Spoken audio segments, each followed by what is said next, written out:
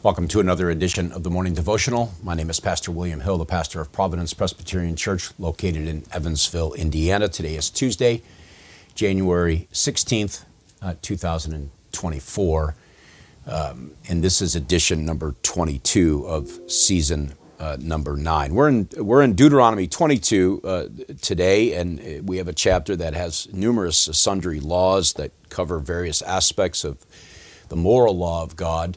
But let's pray first, and we'll just consider just a few, I'll pick a few out of this chapter that we might make comment on them and see how these things really do apply over into our everyday lives. Let's pray. Father, as we look at your word, we ask again that you would be gracious to us and guide and direct us. We pray for an extra measure of your Spirit, that we would understand and apply these things faithfully to our daily Christian life. May you grant us that grace, we pray, for Christ's sake. Amen. Well, Deuteronomy 22 is, as my Bible here has it, various laws. And indeed, the chapter itself does move in and out of various aspects of God's law. We have matters related to the seventh commandment, beginning in verse 13. We have matters related to the sixth commandment, verse 8. We have matters dealing with restitution and restoration.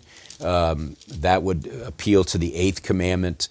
And so let me just deal with a few of these. And again, I would encourage you to read the entirety of the chapter. I'm not going to deal in great depth with any of these. It's a devotional after all. But let's just look at, beginning with verse 13, we have laws concerning sexual immorality. If any man takes a wife and goes into her and then hates her and accuses her of misconduct and brings a bad name upon her, saying, I took this woman, and when I came near her, I did not find in her evidence of virginity, then the father of the young woman and her mother shall take and bring out the evidence of her virginity to the elders of the city in the gate. And the father of the young woman shall say to the elders, I gave my daughter to this man to marry, and he hates her.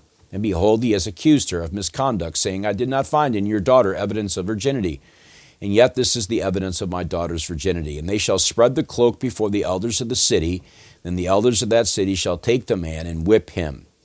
In other words, he's making a false accusation, and he's seeking to get out of the marriage under false pretenses. And so he's violating the vows that he took in his marriage, his betrothal to this woman. And so there are some very significant consequences if those false accusations come. And so we have matters pertaining to the seventh commandment as well as the ninth commandment here. But in verse 20 we read, but if the thing is true, the evidence of virginity was not found in the young woman, then they shall bring out the young woman to the door of her father's house, and the men of her city shall stone her to death with stones, because she has done an outrageous thing in Israel by whoring in her father's house. So you shall purge the evil from your midst. Now, that phrase, you shall purge the evil from your midst, that's something we're seeing more and more as we work our way through this book. But here it's the other side. There is no evidence. In fact, the man is telling the truth, and the consequence is quite severe, isn't it? Imagine if that were the way it was today. We live in a time and a day and age when sexual sin and promiscuity and adultery and a host of other matters are just rampant in our society, our culture. People seem to think nothing of it. They don't seem to even care. But God cares. He takes his commands very seriously.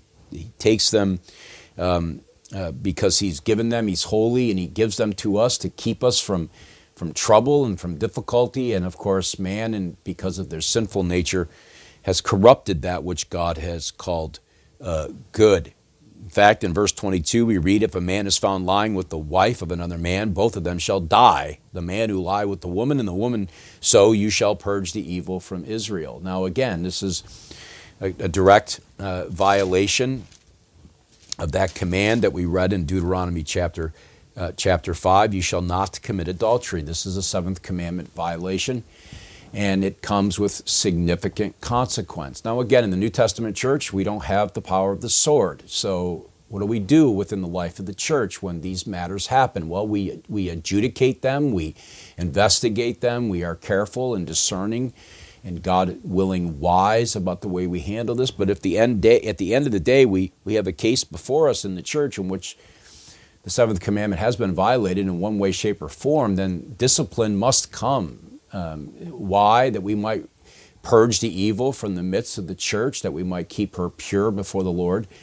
but we might bring glory to Christ and His church and to the God of heaven, and hopefully, Lord willing, with the goal of restoration of the wayward sinner. There are other sundry laws in this chapter that are of use to us. Verse 8, when you build a new house, you shall make a parapet for your roof, that you may not bring the guilt of blood upon your house if anyone should fall from it. And this is a sixth commandment issue. You know, life is important to God. That's why there is the sixth commandment. And so in those days, the roofs of their homes were flat, and they would often socialize on the roof. They would often entertain friends there. And there's always that danger where they could fall and get hurt or die. Now, our roofs are pitched, at least here in the United States, and so, we don't typically do that. However, we do apply that principle, and we see towns doing that by enacting various codes. For instance, if you have an in-ground swimming pool, it's likely you are required to build a fence around it. Why? So that someone might not wander in there, some small child wander into your property and accidentally fall in the pool and drown. And the idea here is rooted right in Old Testament case law, that we might preserve life. That's why we have building codes and we have these other things. I know we find them to be annoying at times. I get that. But generally, they're designed to protect life. Here at the church, we had a fire inspection, and we had to install certain exit lighting over the doors that would come on in case of a power failure, lighting the way to the door. Why? Well, because we are interested in preserving life. This is just a building. If it burns down, we can build a new one.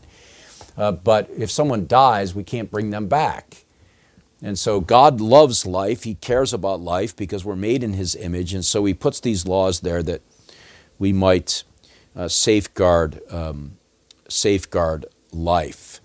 There's other matters related to restitution in the very beginning of the chapter. And of course, that appeals very much to the eighth commandment about stealing. And the reality is that if you borrow something from somebody and you break it, you bought it. You need to restore that item to the person unless they free you from that. You need to restore that to them. My daughter one time borrowed a book. Well, sort of borrowed it. She took it without asking me, so you call that what you like. But anyway, she's my daughter. So she took it and it got lost. And so I required her to buy me a replacement. It wasn't her property. She understood the risk. Whenever you borrow something from somebody, you are taking a risk. And if you break it, damage it, you need to restore it. And that's just being faithful to another person's property, loving your neighbor. And so there's many of these sundry laws here in this chapter to work through and then seek to apply over into our culture, our world. The Lord speaks to these things in principle here in this 22nd chapter. Well, I trust these times are helpful. If you have any comments or questions, you can leave me a note. The way to reach me is there before you on the screen. And so until the Wednesday edition, when we look at chapter 23, may the Lord help you today. May you strive to honor Him, walk in His ways, be in His Word, read it, meditate upon it, pray, and plead with the God of heaven. God bless.